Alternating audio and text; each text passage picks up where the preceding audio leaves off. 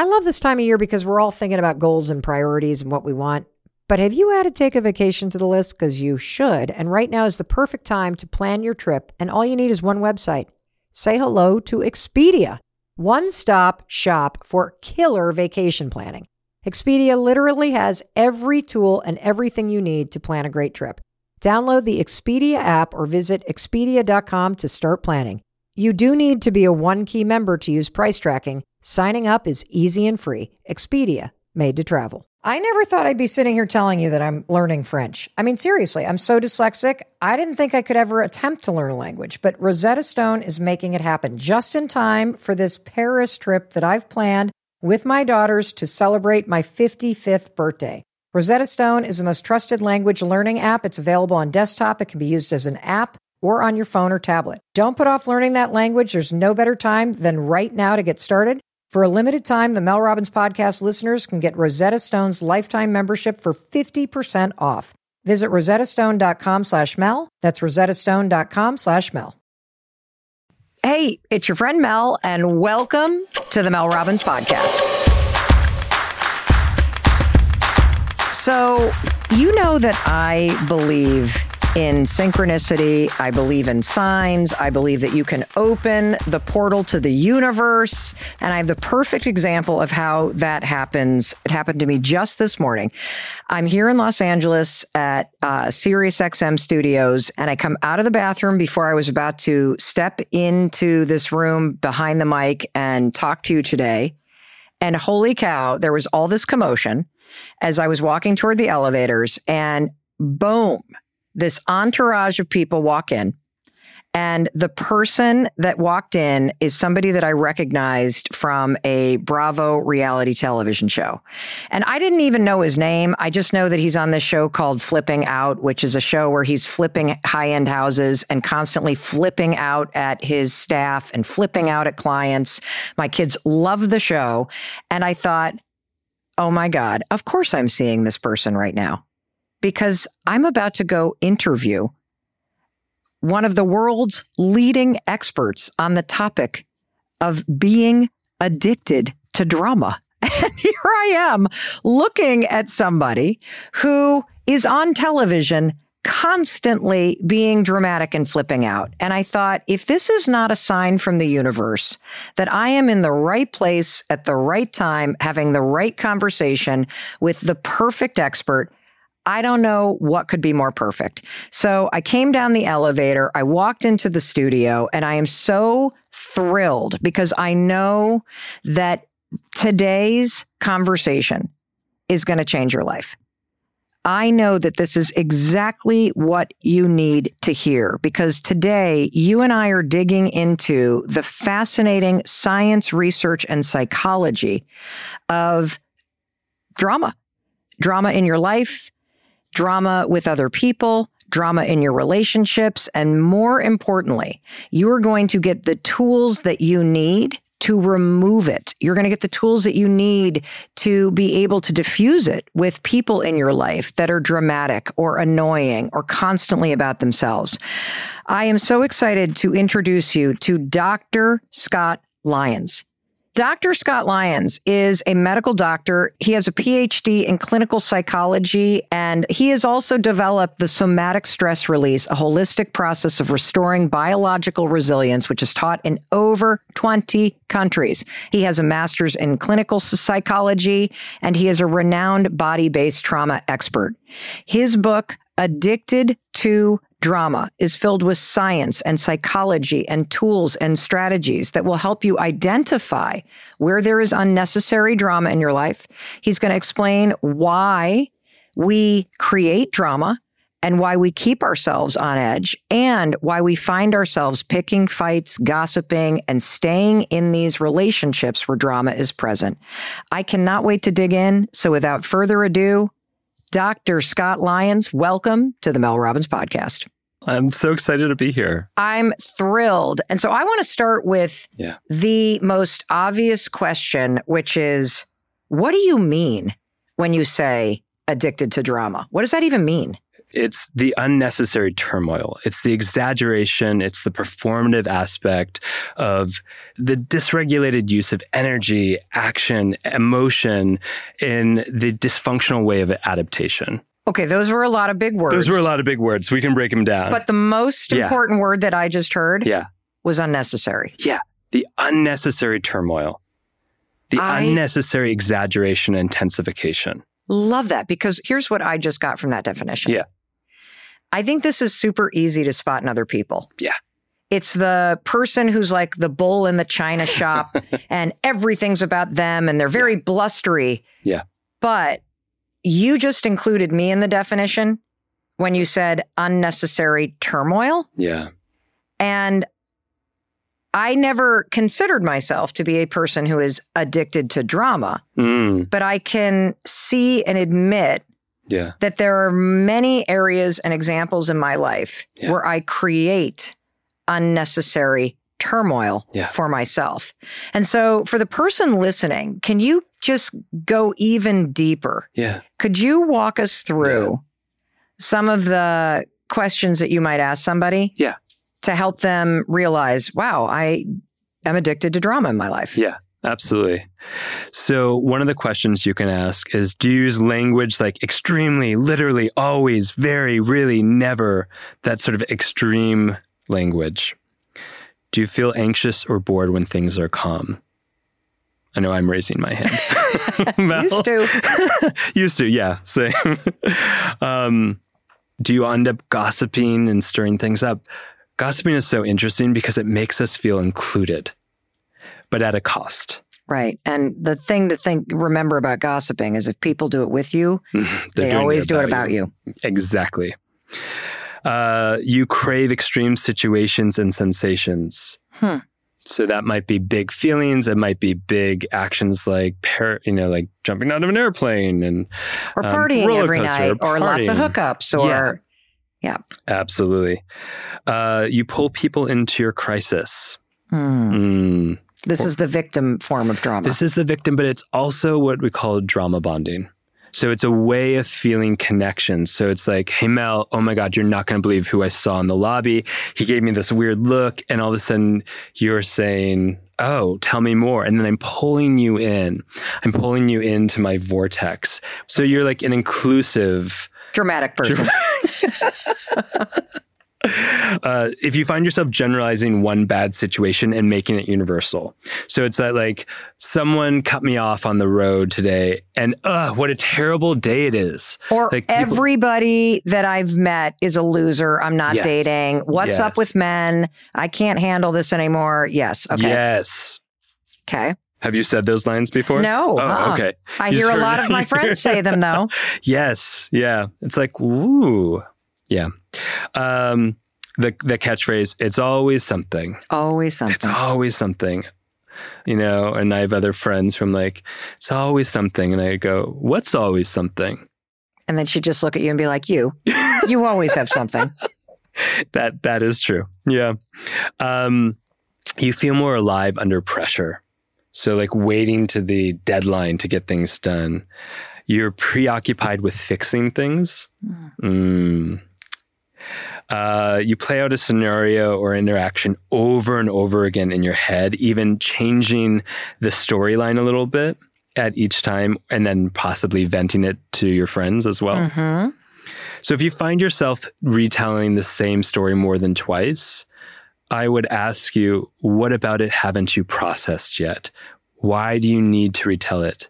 Because basically you're just spreading the drama.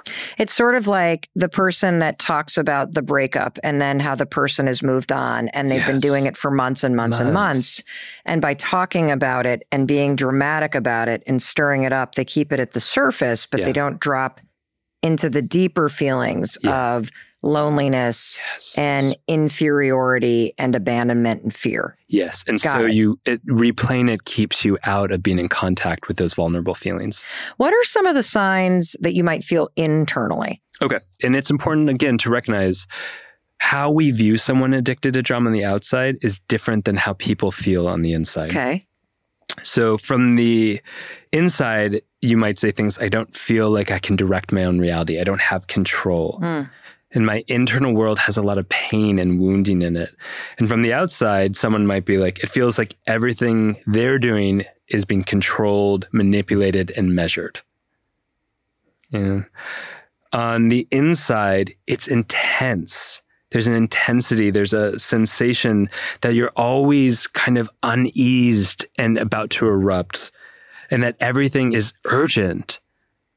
Like everything is an emergency. Because that's how we're viewing it from the inside. And from the outside, it feels like they're bulldozing, overpowering, and like this frenetic energy that just can't be contained. So is the reason why this topic, addicted to drama, is so critical is because without understanding where you or other people that you care about are addicted to this cycle of drama in their life, you will never experience peace and happiness? Yeah, it doesn't allow you to, because peace, stillness, ease is unsafe. What do you mean? For those of us who have some propensity or have some addiction to drama, which is quite a few of us, getting to that point of stillness, ease actually feels terrifying. It feels like death, or we notice it in the reflex of our mind. Okay. So if you've ever gone to a meditation class or been in a bath or just walking through a garden, so you're in this peaceful place. The environment is right to find more ease and stillness. Right. And yet there's this moment where you drop down and then something happens, like an alarm goes off. We call that a revving reflex. And you start thinking about the next day at work. Yes. You start thinking about that ex. You start getting on your phone. You start looking at people, your ex, whomever on the phone. You start doing things that interrupt that ease and that stillness. Yeah. Why? Why, when we're sad, do we go play even sadder music? Why are we rushing down the street when we have nowhere to go? Why? Well, part of it's this addiction to drama, this constant sense of dis-ease and urgency that is within us. And that revving reflex helps us stay out of contact with the vulnerability of what hasn't been processed. Okay, I'm having a huge light bulb moment. Oh, tell me about it. Because, Dr. Scott, when I think about being addicted to drama, I hear that phrase. And I think about external things, right? Yeah. When I heard addicted to drama, and I hear that phrase, I think about someone who on the surface is flipping out or annoying as hell. Yeah. Or narcissistic, or controlling, or whatever. That's not actually what you're talking about. That's one aspect of it. Here's what I'm getting. That an addiction to drama is a way to identify and label childhood trauma, the effect of growing up in a chaotic household, the effect of having sustained emotional abuse or sexual or physical abuse, or simply having this experience in your body where you feel on edge all the time. And I've heard a lot of people in my work and in the research that we do talk about the fact that, I grew up with experiences where I felt like, when is the other shoe going to drop? When is dad going to come home drunk? When is, there going to be another shooting on my block? When are we going to run out of money? And that you called it, what did you call it? A revving? A revving reflex. A revving reflex. That another way to think about this sense in your life that you have to always be ready for the next thing.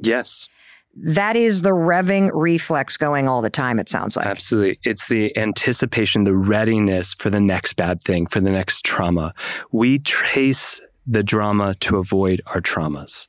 Okay, let's unpack that, because you're basically saying, whether you're the annoying person in your friend group, in your family, where it's all about you all the time, you can't help it, you're even sick of your own stuff.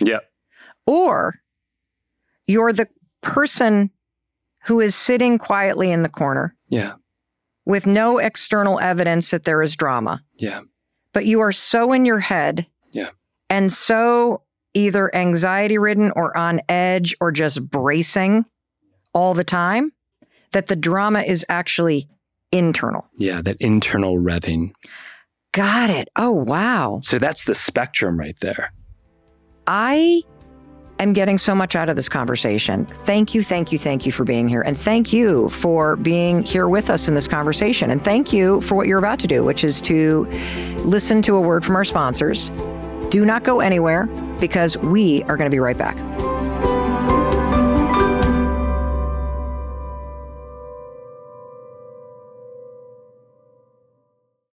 As a business-to-business marketer, your needs are unique.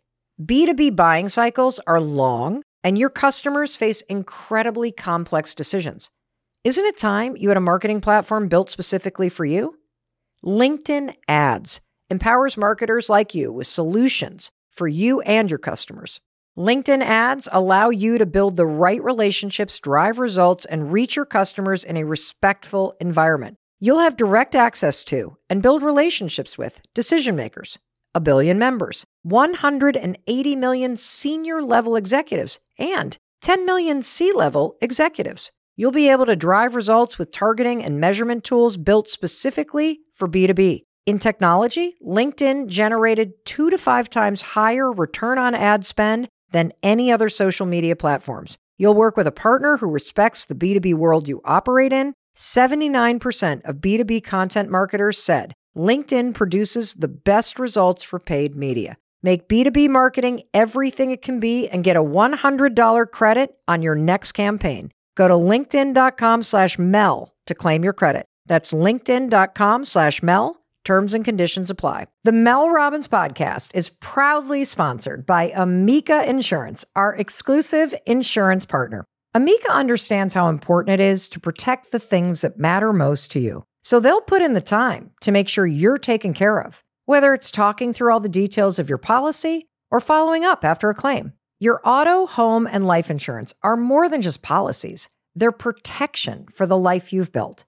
As Amica says, empathy is our best policy. Go to amica.com and get a quote today. We've all been there. You have a question about your credit card, you call the number for help, and you can't get a hold of anyone. If only you had a Discover card. With 24/7 US-based live customer service from Discover, everyone has the option to talk to a real person anytime, day or night. Yep, you heard that right, a real person. Get the customer service you deserve with Discover. Limitations apply. See terms at discover.com/creditcard.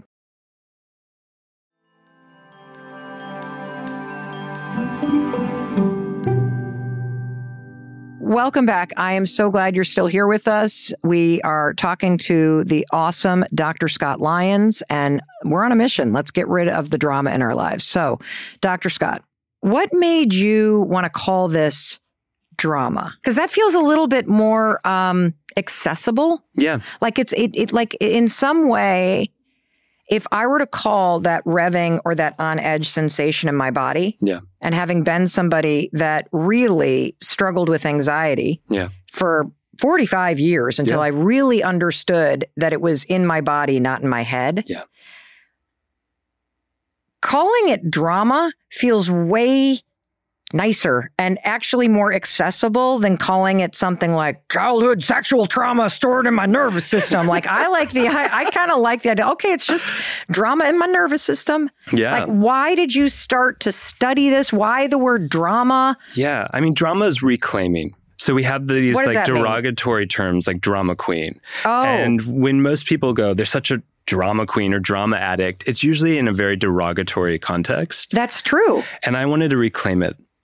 And I wanted to say, okay, so we have this familiar term that all of us or most of us know. Someone walks in, they take the air out of the room. We know that person. Yeah.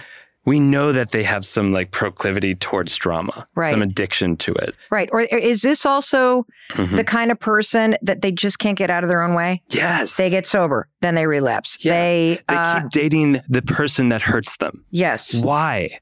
And it's like, yeah, we can look at attachment patterns, but it all leads back to the same physiological process. Which is what? Which is that it helps you distract, it gives you energy, and it's a pain reliever.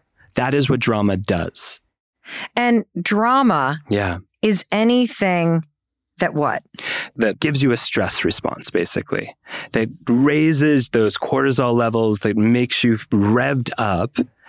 And part of it is when I talk about the exaggeration and the intensification of something, like most people think of drama addicts as performative. Right, exactly. Right? This is what I'm getting at, that you're actually talking about a much larger spectrum. Yeah. Like, what does it look like for somebody who is not, quote, the drama queen or doesn't, quote, suck the air out of the room, but is suffering from an addiction to drama on the inside? Yeah. Well, it all has the same physiological response. Okay. It all gives you that revved up stress response. Okay. So that's one of the important things is that whatever the behavior is, so whether we're overscheduling ourselves, whether we're gossiping, whether we're getting into another fight with someone in order to feel closer to them, whatever it is that is the behavior, it all has the same physiological. It gives us that boost of energy. It gives us pain relief. Stress is an anesthetic. Just like when you go running. Do you run? Used to. Before bladder surgery and 3 children. Or jumping into a cold pool. Yeah. I mean, those type of stress responses give us a flood of pain relief hormones, right? You're right, but I don't think about it that way because when you think about drama in your life, it causes a lot of pain. Yeah. Drama's not about making sense. It's about making sensation. And that sensation gives you a sense of feeling alive when most of your internal experience is feeling numb. So it gives you enough, the decibel of volume of sensation is high enough to rise above the threshold of numbness to go, I feel something. And that numbness comes from a trauma response that's protective, that survival response.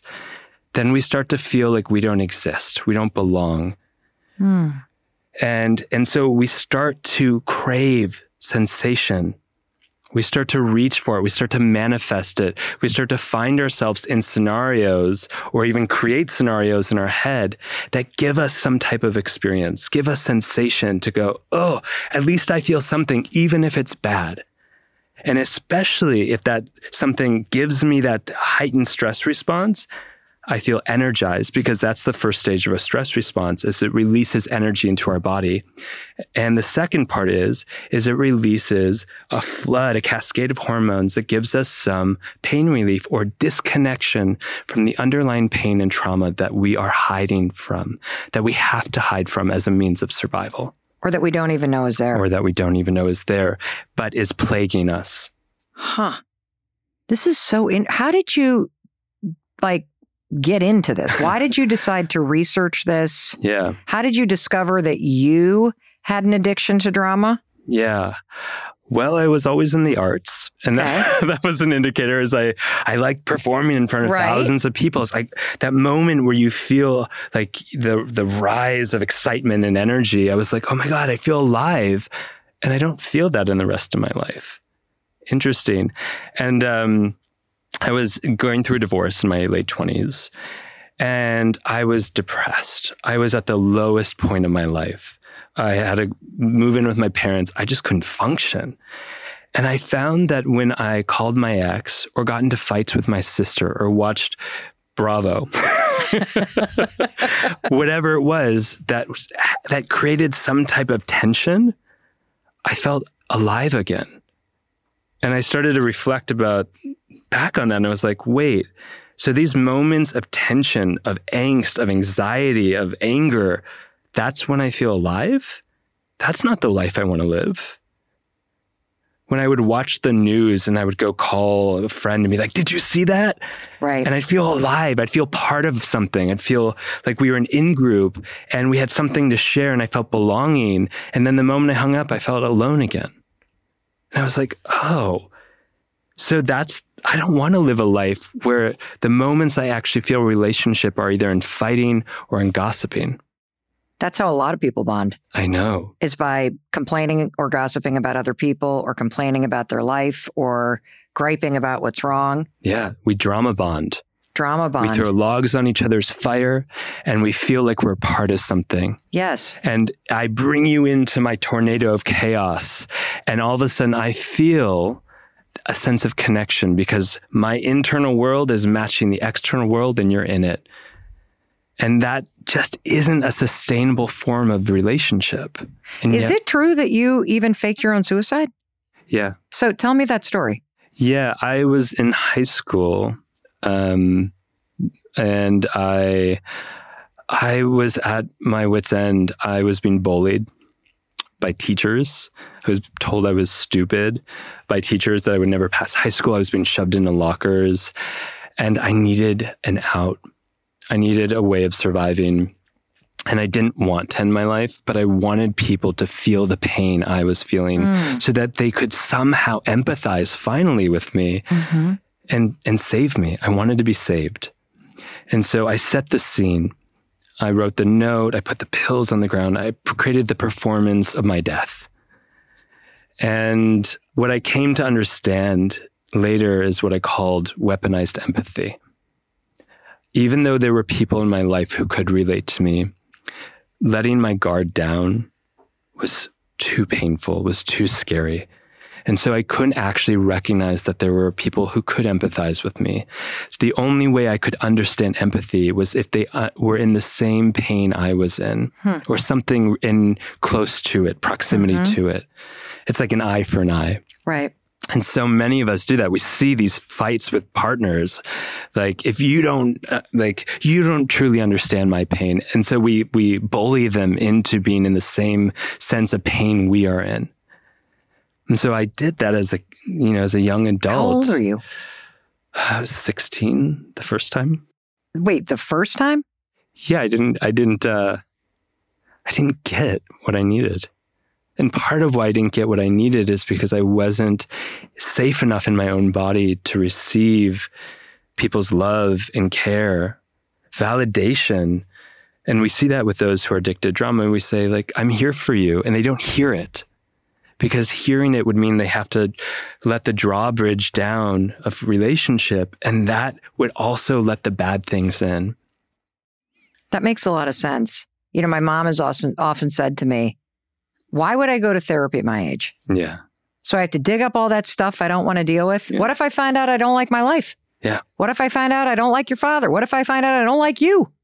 Like, I don't want to let that in. And so there's a huge part of this that I can see as you're telling this story. What I see in myself is that same busyness. Yeah.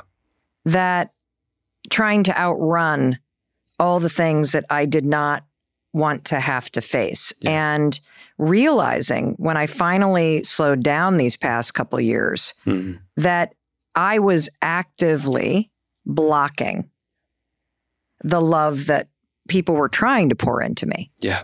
Because I hadn't yet faced the stuff that needed healing. Yeah. So Dr. Scott, let's take a quick pause. Sure. But we will be right back with more life-changing information from Dr. Scott Lyons. Stay with us.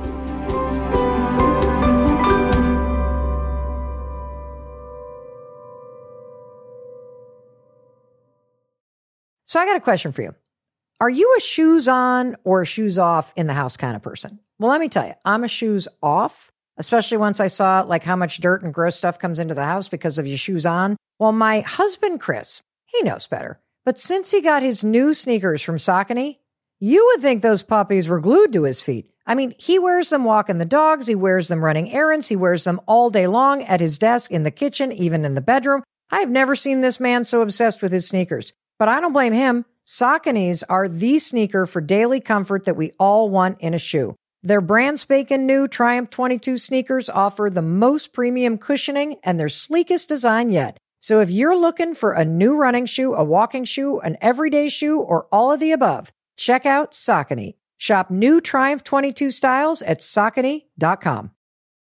You know, I never thought I would say this, but I actually enjoy packing for a trip or to come down for a week of podcast production here in Boston. And this is a huge breakthrough for me. I mean, I used to be the kind of person that was always waiting to the last minute, standing around my closet going, all right, what am I going to pack? But now packing is so easy. You want to know why? Because I wear the same thing all the time. I love Skims, especially Skims Perfect T-shirt. From crop silhouettes to long sleeve layering tees, there is a style for you. And the best part, the fabric is so smooth and high quality, you can wear it while running errands or dress it up for a night out. It is literally the perfect wear it anywhere tee. Skims Perfect Tee is the travel essential for all your upcoming trips, for every day at work, for just hanging at the house. Get yours today, and you and I will be twinning. Shop the Skims t-shirt shop at skims.com. Now available in sizes extra, extra small through 4X. If you haven't yet, be sure to let them know that Mel Robbins sent you. After you place your order, select the Mel Robbins podcast in the survey. Select the Mel Robbins podcast in the drop-down menu that follows.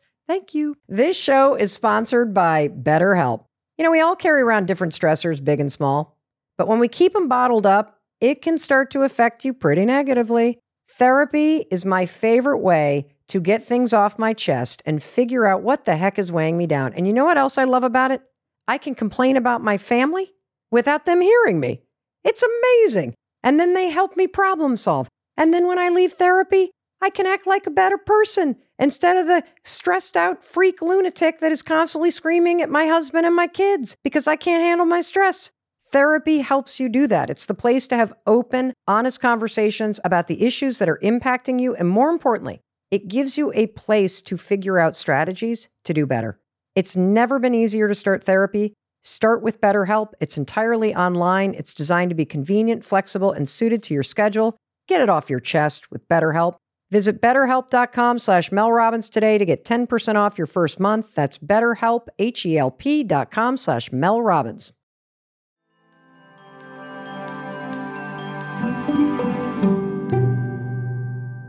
Welcome back. I'm so glad that you are still here listening and hanging out with me and Dr. Scott Lyons, because we are on a mission to help you identify and remove the unnecessary drama from your life.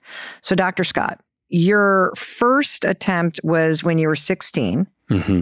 And then did they how did your parents respond? What did they try to do to intervene? Did they send you to therapy? Did you go inpatient? What happened? Yeah, I did inpatient. And did it help? Did it not? Yeah, I loved it.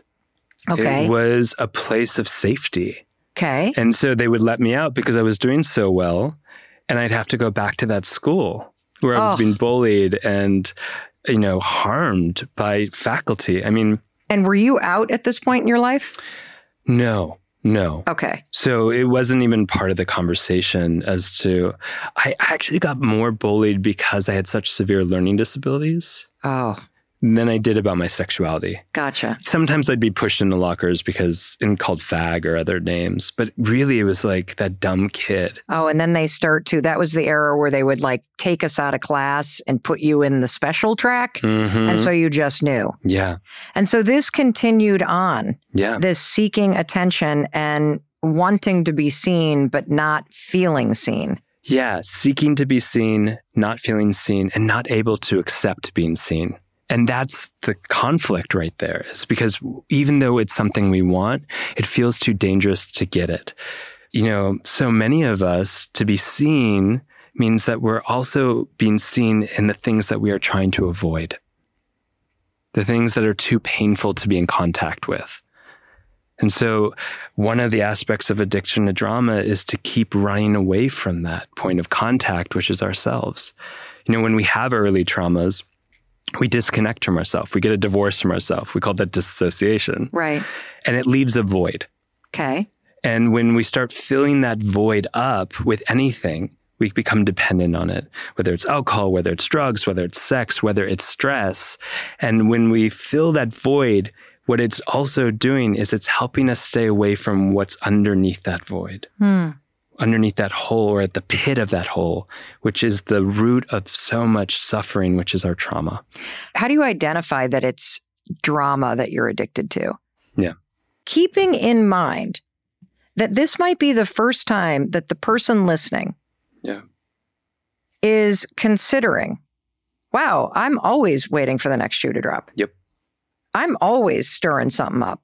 Yeah. I do bitch with my partner or pick fights. Or I feel closer to them after a fight than I do in moments of ease. Yes. Yeah. So wait, you're saying that we pick fights to feel closer with somebody? It's the places where we feel safer. Why do we feel safer when we're fighting? Well, one of the symptoms of an addiction drama is there's always a sense of dis-ease. There's a sense of constant urgency. And from the outside, it looks like someone with an addiction drama is like bulldozing. But on the inside, they feel out of sync. That their own sense of timing feels disproportionate to the timing of other people. And their energy, their attention, their emotion are disproportionate to other people. And I can go into the physiology. Please, let's hear it. The best example I can give is I was renting an Airbnb. And you know those carbon monoxide detectors, when the battery's dead, it goes beep, yes, beep, and it doesn't stop? Yes, it's so annoying. So annoying. And somebody hid the carbon monoxide detector, and I couldn't find it. In this Airbnb rental? In this Airbnb. And it was going like every 55 seconds, I timed it. And then I started to notice, oh my gosh, I'm actually in an anticipation state. So I'm already getting ready for the next beep. I feel my body tensing. Yep. I feel my attention zooming in onto where it could be. And that's what trauma does. So often we think trauma is just stored in the body. Mm-hmm.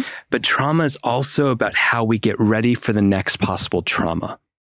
Explain more about that. So all of our senses, the way we smell, the way we hear, start to attune, like a TV channel, to the next possible danger. Gotcha. So we're looking for it. That is the filter of our life. Like it could be your boss. It could be your boss. Could be friends. Could be all this stuff. So all of our senses are more attuned towards danger than safety. So that is what we find. So when those who are addicted to drama are like saying it's always something, it's because that is the channel to which they see the world. That's the channel that's on, the world that is dangerous. And so they constantly feel and are responding to that world of danger. They feel it in their whole nervous system. There's a sense of dis-ease. Dis-ease is also because they feel disconnected to themselves. There's so much suppression, repression, because they had to disconnect from the trauma that's stored in their body. And the symptom of that lets us know there's a disconnection is dis-ease. We feel that sense of urgency because we're out of sync with the world as we know it. Our world, if we're addicted to drama, feels dangerous. The world that everyone else is in, who looks doesn't easy. have that, looks easy. And so there's a sense of being in dissonance, out of sync with everyone. So can I ask you another question? Because when you said that word, it's always something. Are there other catchphrases that people that have this addiction to drama, like I'm thinking about the fact that one of my daughters always says, and I used to say this too, I always feel like I'm on the outside. Yes. Looking in. I always feel like everybody else has it figured out, but I don't. Like, is that like a catchphrase that you might say to yourself? Yeah. No one ever gets me. Yeah. No one's ever here for me. No one's got my back. And then someone next to you is like, but I'm here with you. My friend picked me up from the airport maybe a year ago, and she brought all my favorite food and my favorite water.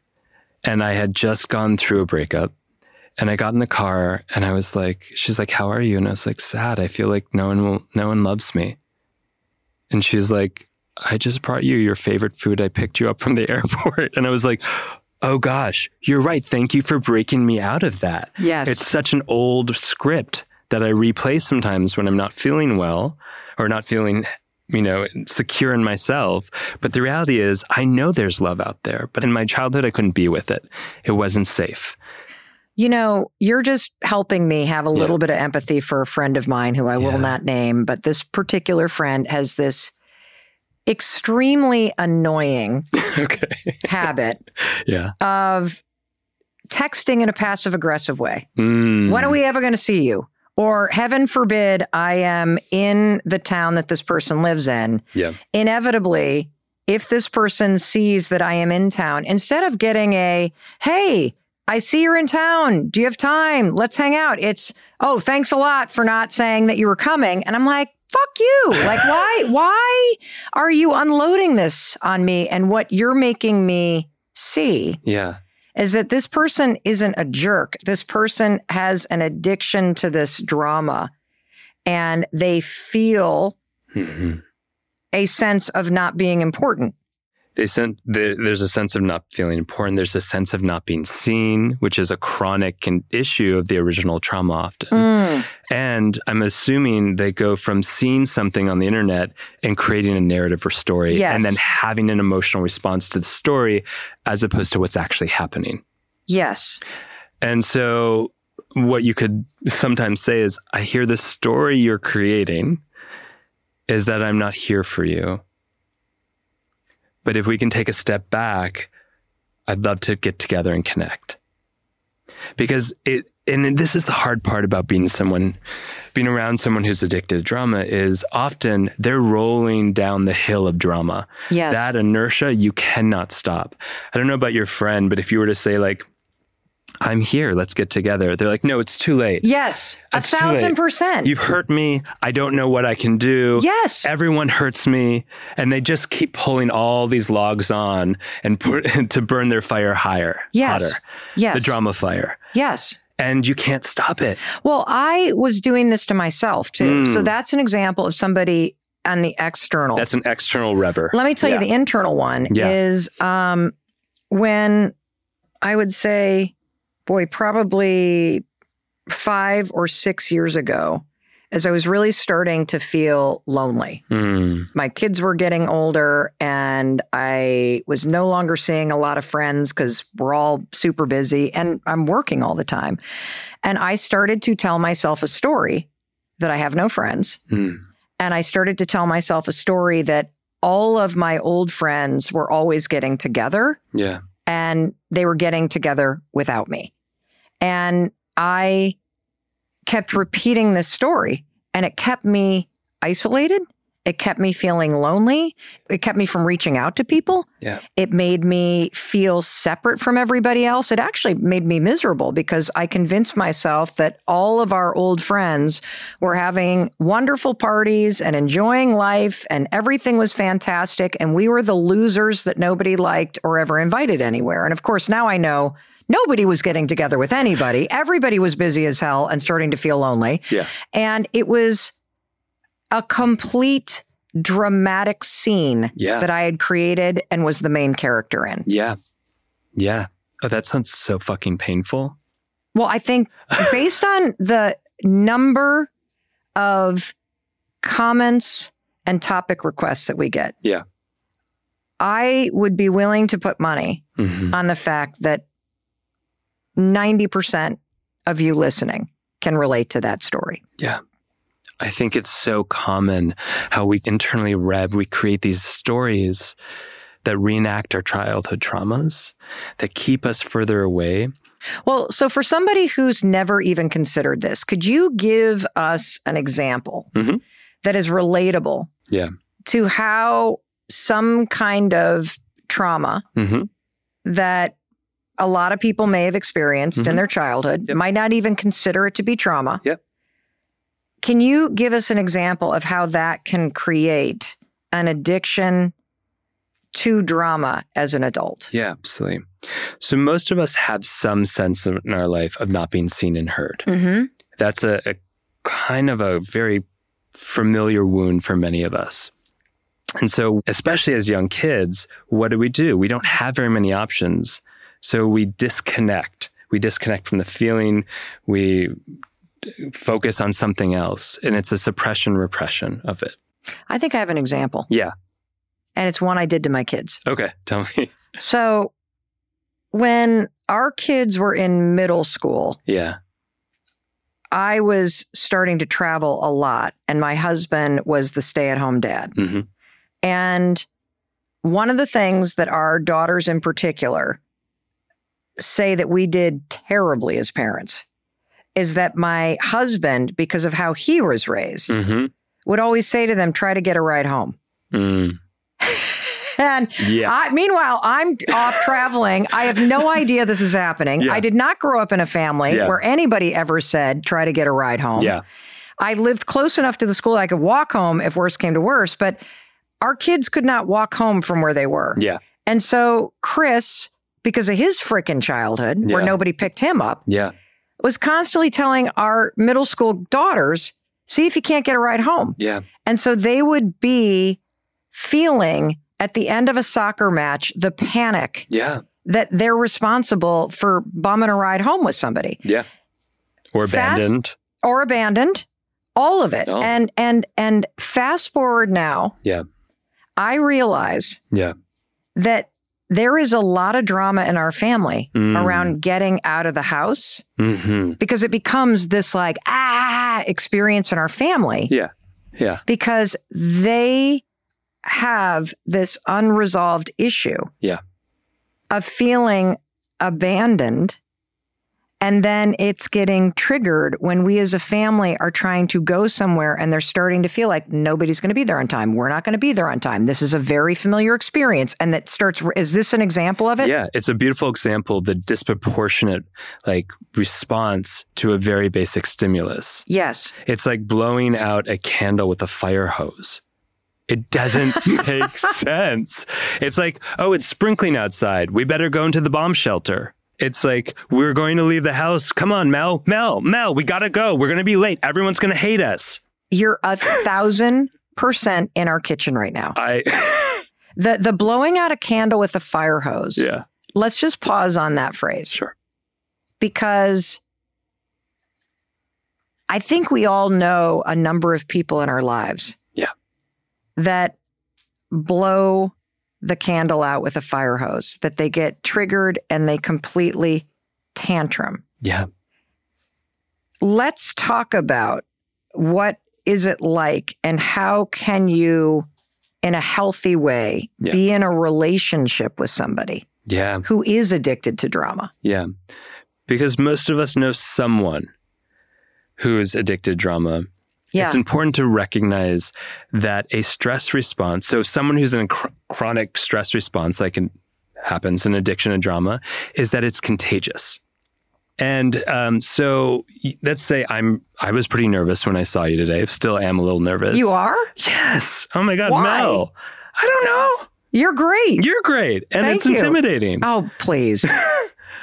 And someone in this room, or even you, might start to pick it up on a level you wouldn't recognize. Okay. Yeah, so subconsciously. Yep. Your physiology is responding to my physiology. That's evolutionarily designed. You know, I'm running into the house or into the studio because I just got chased by a snake. And you don't even have to know what's chasing me. Your physiology is going to mirror mine in preparation to be responsive. I would imagine this is even faster and more addictive in a family. Yes, because you register the cues quicker. I was shopping with our daughter this weekend, and it happened to us. Yeah? Yeah. She's stressed about, life after college. And so she's already baseline, you can tell, starting to rev herself up. Yeah. To use the language of drama. We are out shopping, and she comes out of this dressing room, and she's got on a pair of motorcycle boots. And she's like, "What do you think?" And I said, "Those look just like the ones that I bought you 5 years ago." And she goes, "Well, I don't have those anymore." And the energy shifts. Yeah. And I immediately feel the drama. Yep. And she then spins on her heels and stomps back into the thing. And then I feel myself rev up because I'm thinking, is she pissed at me because I'm not buying her a pair of boots? And now I'm tense. Yeah. And it escalated from there. Yeah. And I'm realizing that the dynamic that you've described of somebody having that flood of emotion and then blowing out the candle with a fire hose and stomping into a dressing room, she's feeling something deep in the moment, which is painful, which is, I don't know what I'm doing with my life, and I'm afraid I'm not going to figure it out. And these surface level fights are her seeking that connection with me. Yeah. She might not be able to be in contact with it. It's too painful. It's too painful. So what do? We distract ourselves from that pain by creating more sensation. Well, so how do you deal with somebody who's constantly like this? Yeah. So for one, recognize what's happening in your own body. Okay. So the fact that you had that experience with your daughter, you started getting revved up from her revving. Yes. So you got to find your anchor, find your ground, shake it off. Oh my God. And then you don't want to know what I did? What'd you do? Oh my God. I texted somebody while she was in the dressing room. Yeah. And I'm really just deep breathing and using the let them theory because Kendall is in a mood. And then all of a sudden, Kendall responds back because she was in the group chat and just said, I'm in this group chat with you and Lynn. And then I wrote back, touche. and you are in a mood. What do you need? And did that work? We stayed in the drama cycle. Yeah. Kind of for the rest of the day. Yeah. And then the next morning, Yeah. I texted her and said, I'm out here for 2 days. I really want to have today go well. Yeah. What do you need from me? And she said, well, why don't we talk? And then we get in the car, and in the safety of the car, there's something about, I think, talking to somebody when you're side by side. Yes. Versus looking them in the eye. She just burst into tears. And she's like, you think I have it all figured out? I don't. Like, I'm afraid I'm not going to make it. I don't know what to do. I don't even know why I'm out here. I don't know how to get into it. And it all came pouring out. And then I just apologized. And I said, I'm really sorry. You're right. I look at you and see an accomplished, put together, confident young woman who is doing the work. I don't ask you if you're okay because I assume you are, and I'm sorry. Wow. It was a deep level of fear and pain. Yeah. That a lot of us experience when we're going through a major life change, which she is. Those first years out of college or out of high school or out of a relationship or out of a marriage are scary as you're finding your way. And I forget that. Yeah. And so I can see that in that example that I just lived in the last 48 hours, the drama escalated because she didn't know how to talk about the painful thing, which is I'm lonely out here and I feel lost and I don't know if I'm going to make it in this big world as a singer-songwriter. And that's a lot. And so instead, we started fighting about the motorcycle boots, and that led us to this existential, beautiful conversation. It's such a prime example of how this little thing over here that's blown so out of proportion, that's so disproportionate to what's actually underneath the hood. Yeah. And if we can get underneath the hood, the drama often settles and metabolizes because how do we do that, Dr. Come on. No, seriously, because I think, I see this everywhere. Yeah. I see the fact that when my parents came to visit me in Vermont, it's the first time they've visited us since we moved there 3 years ago. And they came, it was a beautiful visit, but as soon as my parents were leaving, my mom started to go, well, I guess we'll do Thanksgiving in Florida. When the plan had been for all of us, an extended family to come. And she started just saying it and saying it and saying it and saying it. Yeah. And the old me would have gotten pissed off. I would have felt controlled. I would have been angry about the campaigning to change a plan. And I would have felt offended when she said, well, you and your brother can get together. The fact that I'm going to Florida doesn't mean that, you can't do what you're doing. All I've ever said is I want our family to do Thanksgiving together. I see you created a bind in that moment. Yeah. Oh. And so here's the thing, though. When I really unhooked myself and I went under the hood, here's what I thought. When was the last time that we were all together? When was the last time we actually did all travel to them? And it was quite a while ago. And so when I didn't get into the drama cycle and I just took a deep breath and I was like, well, what's actually going on under here? That's exactly the question that needs to be asked, Mel. Okay, so that's the technique. If you're dealing with the friend that texts you, I see you're in town. Oh, now it's too late. We're not getting together. Or the fight about shopping or the... Yeah. Part of it is we can use functional reframes.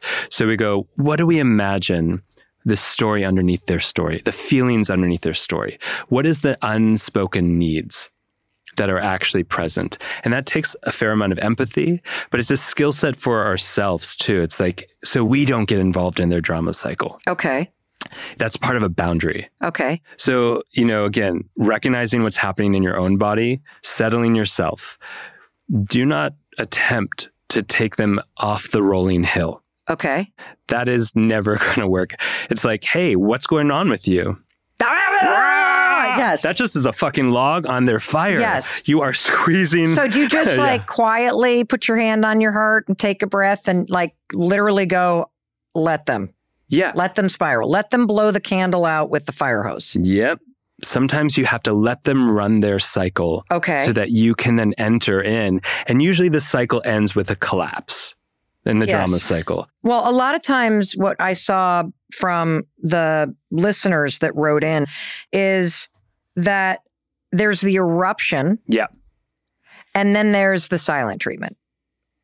Because the person doesn't know or doesn't want to or isn't emotionally mature enough to repair the situation. So what do you do when you get the eruption and then the ice silent treatment or the pretending like nothing ever even happened? Yeah.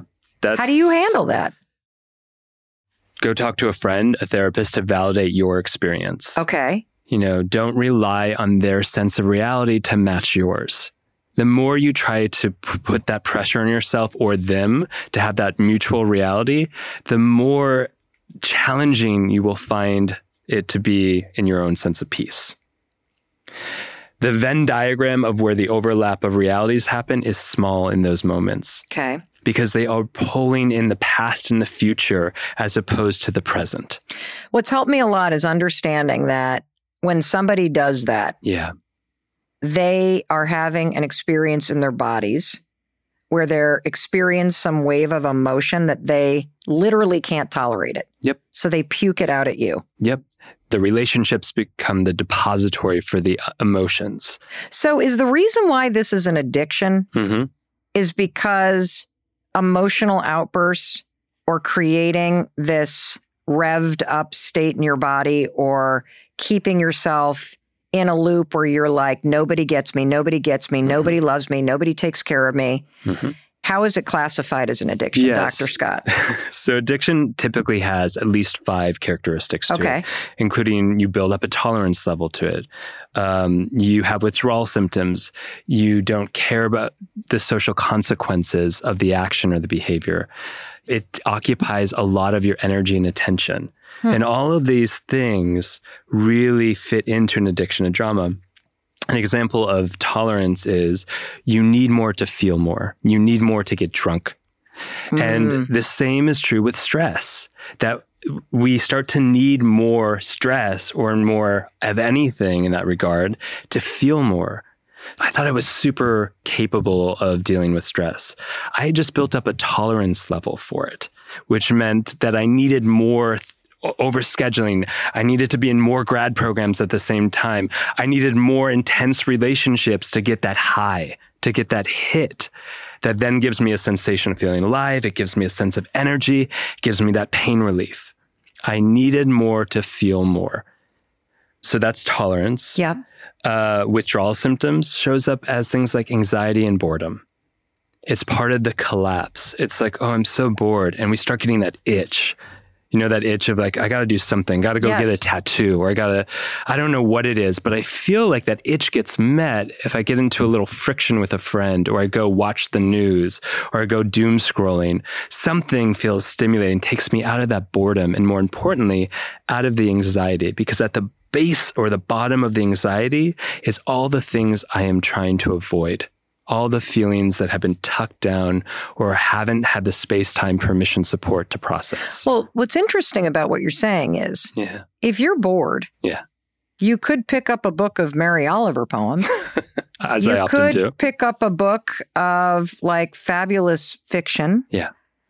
But if what you stimulate boredom with is doom scrolling or turning on some crime junkie thing. I remember when we had the extraordinary Dr. Tama Bryant on the podcast, and she said something that really struck a nerve and has gone crazy viral. And it's this idea of, if you have trauma in your background, you really want to examine why you watch these crime shows or these horror shows or these violent entertainment shows at night. And she was saying that is because it's familiar to you. I would go a little further. It's familiar, so we're in the reenactment pattern, but what does that do for you? What does it do for you? I don't know. It goes back to the 3 things. It gives you pain relief, it gives you distraction, and it gives you energy. How does it give you pain relief? I still don't understand that. So we have two main natural pain relievers in our body. We get it from connection, heart, and we get it from stress. So let's say... How is stress a pain reliever? Because I hear the word stress and I'm like, that's pain. So it's in preparation for what we do as part of a stress response. You're going to get into a fight. You already need the pain relief, the cascade of hormones that gives you the pain relief in preparation to deal with and adapt to the circumstances. So also in love, it releases the hormones that then blocks the pain. It essentially gives us a distraction technique. Gotcha. So you're basically feet up on the couch. You're watching some sort of like dramatic, violent kind of thing. You're calling it entertainment. Calling it whatever you want. Yeah. And the stress is rising, but because you're distracted and the stress is flooding your body, it relieves you of that boredom and of the restlessness that you felt, which made you not want to sit with a book of poems or historical fiction. Yeah. What is it that we're not attending to in ourselves when we're attending to something on the outside that is stressful? I want to further break this down because I think it's really important what you just taught us. Okay. So if I were still in a space of my life where I was frustrated with my inability to control my emotions. That used to be me. Yeah, me too. Outbursts, nasty tone of voice, unloading on my family when I had a stressful day at work, venting, all of it. If you had told me to just take in my self-awareness, I would have thought for a second, okay, I'm taking in that I am not in control of my emotions, and I'm taking in that I want to change this, and that's a good thing. And a millisecond later, I would go, Dr. Scott, that's not enough. What do I need to do? Mel, are you revving yourself up out of the contact with yourself? Yes. Oh my goodness. And so even the reaction that, well, that's not going to work, is you revving up those old negative pathways. Yes. Holy shit. Okay. It's you staying out of relationship with yourself at any cost, including blaming me or creating a narrative or whatever other form of revving you use to stay out of relationship with what feels vulnerable. How long do I have to just sit with it before I'm doing something else? Like that's seriously. We build up a tolerance. We titrate it. Okay. So maybe it's a second. Okay. Maybe it's literally 1 second. And then we build it up to 5 seconds, 10 seconds. It doesn't have to all be at once. What's a good way to ask for help? Yeah. So we build awareness, we build acceptance, and in that acceptance or that validation is also a bit of starting to open up to be seen. Because underlying the explosion is something that isn't being seen.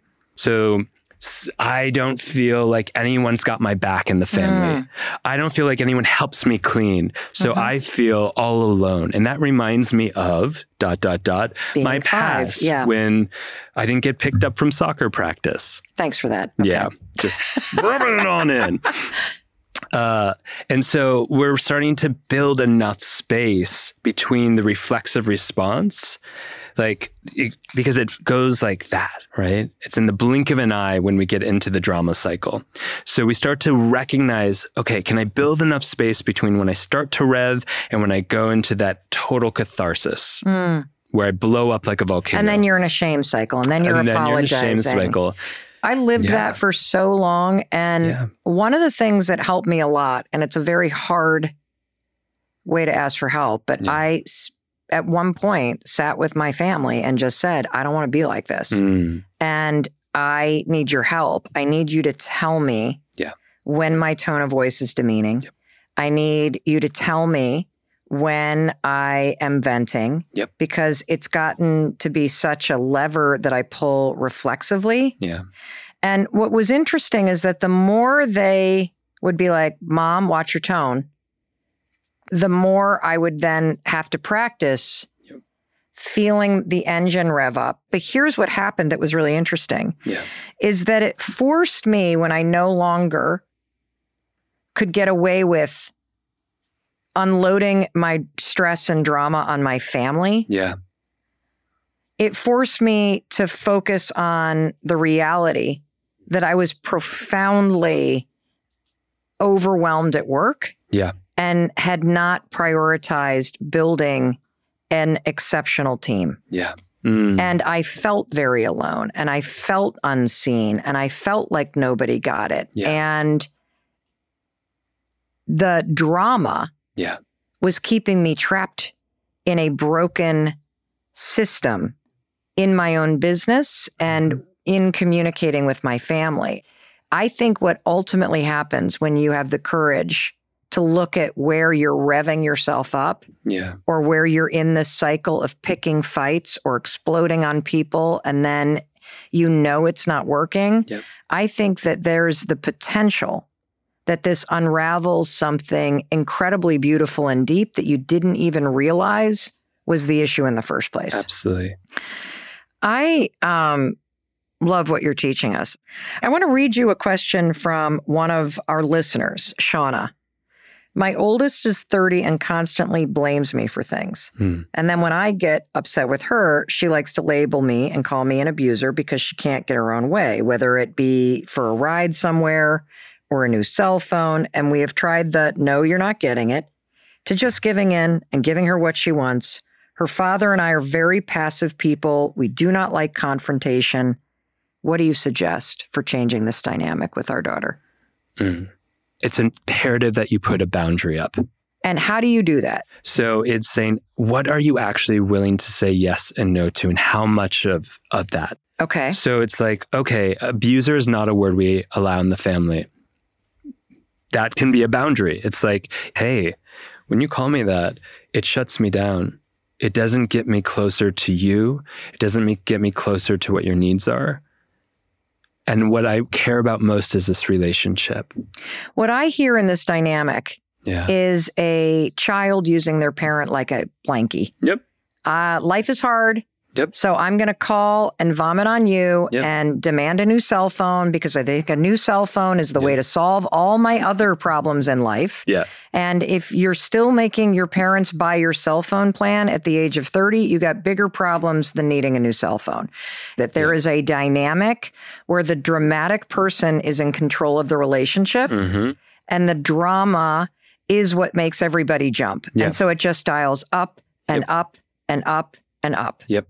And when we say like avoids confrontation, avoids conflict, that's a flag to me where I go, ooh, we gotta peek under what's under the hood in that. Well, here's the other thing. Yeah. If you are in a situation with somebody who's dramatic, you're always in conflict. Because not saying what you feel and not calling people out on their shit causes a ton of agita and engine revving for the person who's passive. Absolutely. If you are the person who is enabling someone addicted to drama, guess what? So are you. Oh my God. Say that again? I would get into the space between my parents and referee their fights. Right. Being in that position, look, it creates safety for me, but I found that I was a referee in my entire life. I did it as a profession, doing couples work, working with people, and I realized that I am getting something, a physiological revving response by being the martyr. Well, I think actually for you, if you're listening to this and you're the passive one, or you don't want confrontation, or you think it's just easier to let it slide, Dr. Scott is here to tell you that getting kind of trampled by somebody else's drama is your own issue with drama. Yes. When you recognize you have choice and agency, when you have power again to say no or walk away, then you can actually be in relationship with someone who's addicted to drama. When you are being trampled on, when you have no choices, even for yourself, then you are part of it. And I'm not trying to victim blame. That's not what's happening here. But to recognize our own contribution to our suffering is imperative. Well, it reminds me of what Dr. Russell Kennedy said when we interviewed him, which is his research and belief is that all anxiety stems from your unmet need to be loved when you were little. It's the little you. It's the little you. Saying, I need help right now. Yeah. I always think of anxiety as the telephone ringing, as the sound of the ring of the telephone. And so when I feel anxiety, I go, okay, I can either participate in the anxiety and worry about worrying, or I can pick up the phone and see what's present in my body. That's a beautiful image. And so healing addiction to drama is not about being zen. What is it about? That is some bullshit. What is it about? It's truly about being able to be, okay, I can accurately use the right amount of energy, emotion, attention to ride and surf the challenges. I can be in flow. I can be involved. I can belong to myself. I can belong to community. I can be a part of this world and feel in sync and functionally adapt. I think what you're talking about is a game changer, and it makes it accessible for somebody. Thanks. Because you can spot drama a mile away. You can feel the revving up in your own body. And it is very hard to cycle down the drama in someone else. But if you want to, the best way to do it is to create more peace in yourself. Because if somebody else is getting all dramatic or triggered, or they're blowing out the candles with a freaking fire hose filled with sewage, if you can stay in your centered place of peace, yes, because you have trained yourself to not join in with somebody else's stress and drama, which you are capable of doing. It is a freaking superpower. And when you talk about finding or feeling peace, I would go the next step and ask you, what can you do with that peace?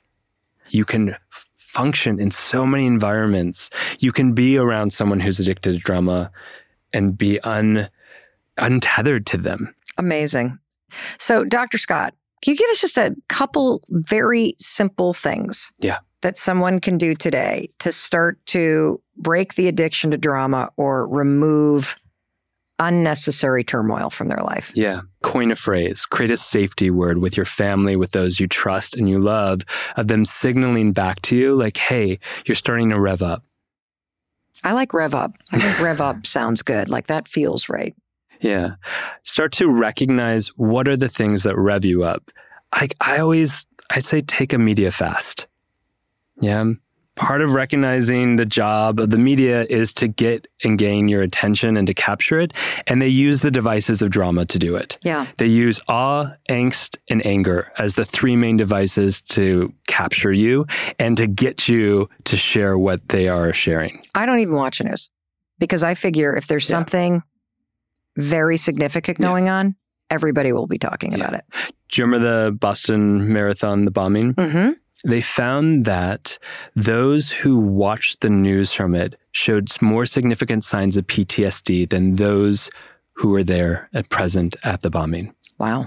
Because of the massive repetition over and over again showing and the added language that they threw on top of that. So take a media break is a big one. Choose your words wisely. Recognize that the words you use have impact, not only on other people, but yourself. So if I'm using the word like, Mel, when you said that, I just feel like you're a total abuser.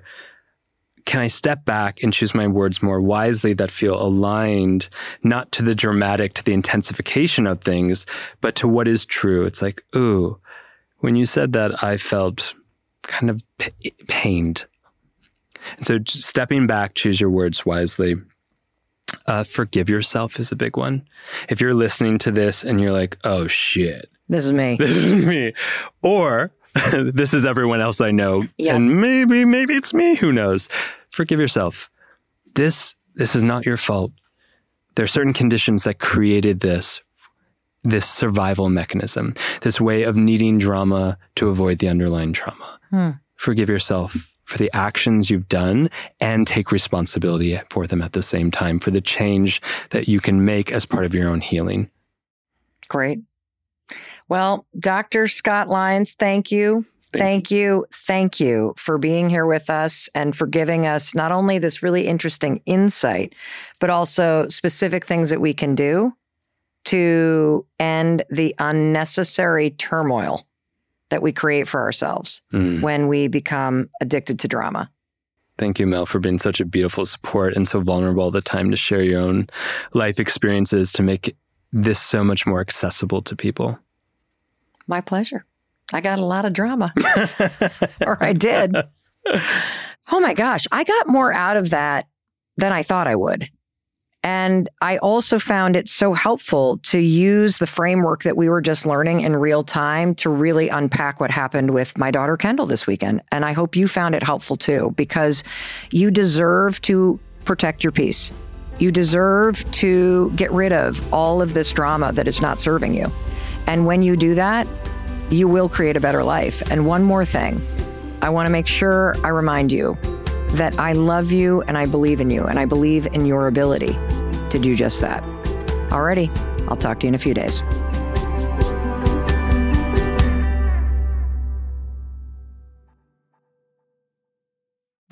We're rolling, right? Did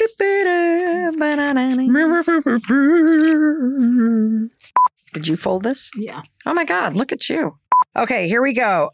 So if you say the word stress and then notice what happens to your breath. I don't want to say that. Because I literally felt kind of calm. And then you said, say the word stress. And I'm like, if I say the word stress, yeah, I think like stress.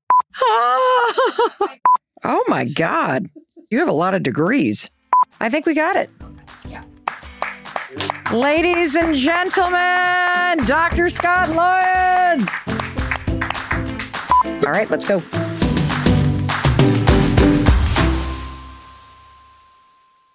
Oh, and one more thing. And no, this is not a blooper. This is the legal language. You know, what the lawyers write and what I need to read to you. This podcast is presented solely for educational and entertainment purposes. I'm just your friend. I am not a licensed therapist, and this podcast is not intended as a substitute for the advice of a physician, professional coach, psychotherapist, or other qualified professional. Got it? Good. I'll see you in the next episode. Stitcher.